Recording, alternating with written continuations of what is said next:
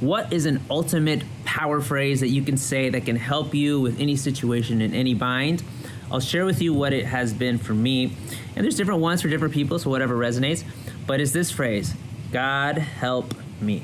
God help me. God help me. So if I'm like feeling down, or I'm feeling trapped, or I'm feeling stressed or upset or frustrated, and I'm like, oh my God, I don't see a way out, or what is this, blah, blah, blah, I'll go to God, I'll kind of go inside and say, God help me, God help me, God help me. And I'm just really strengthening, God help me, God help me, God help me. And I'll say with like emotion and love and prayer and intensity.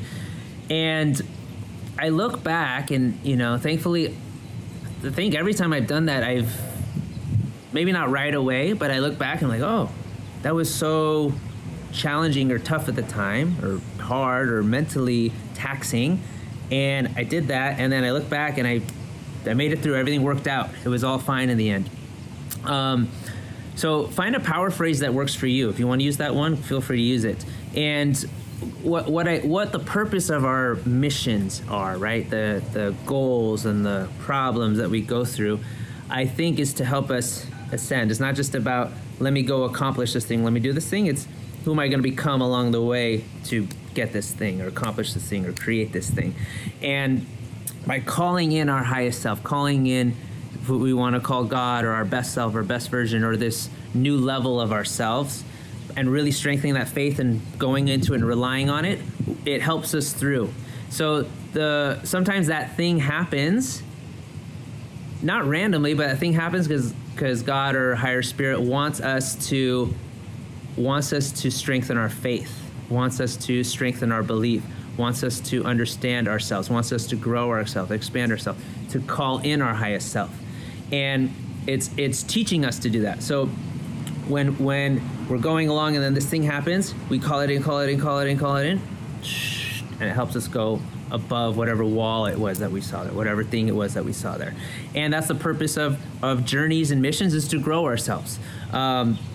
So having these tools in your pocket as you're going along to create a goal and outcome, a mission, having these tools in your pocket, calling it in when you need to, even making it part of your daily ritual. You could just do a daily ritual like, God help me today, God help me today.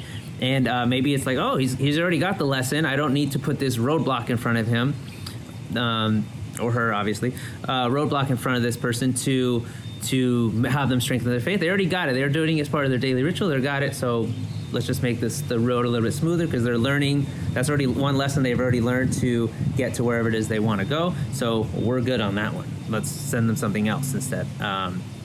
Instead of like 10 lessons, maybe now it's 9 lessons or 8 lessons, because you already learned that one. So that's a power phrase I use. I really like it. God help me. And it's always worked out for me. And, I figured I'd share that with you guys and use it on your journey, on your missions, and continue to be of service to others, service to God, and service to yourself. Don't forget yourself in that equation.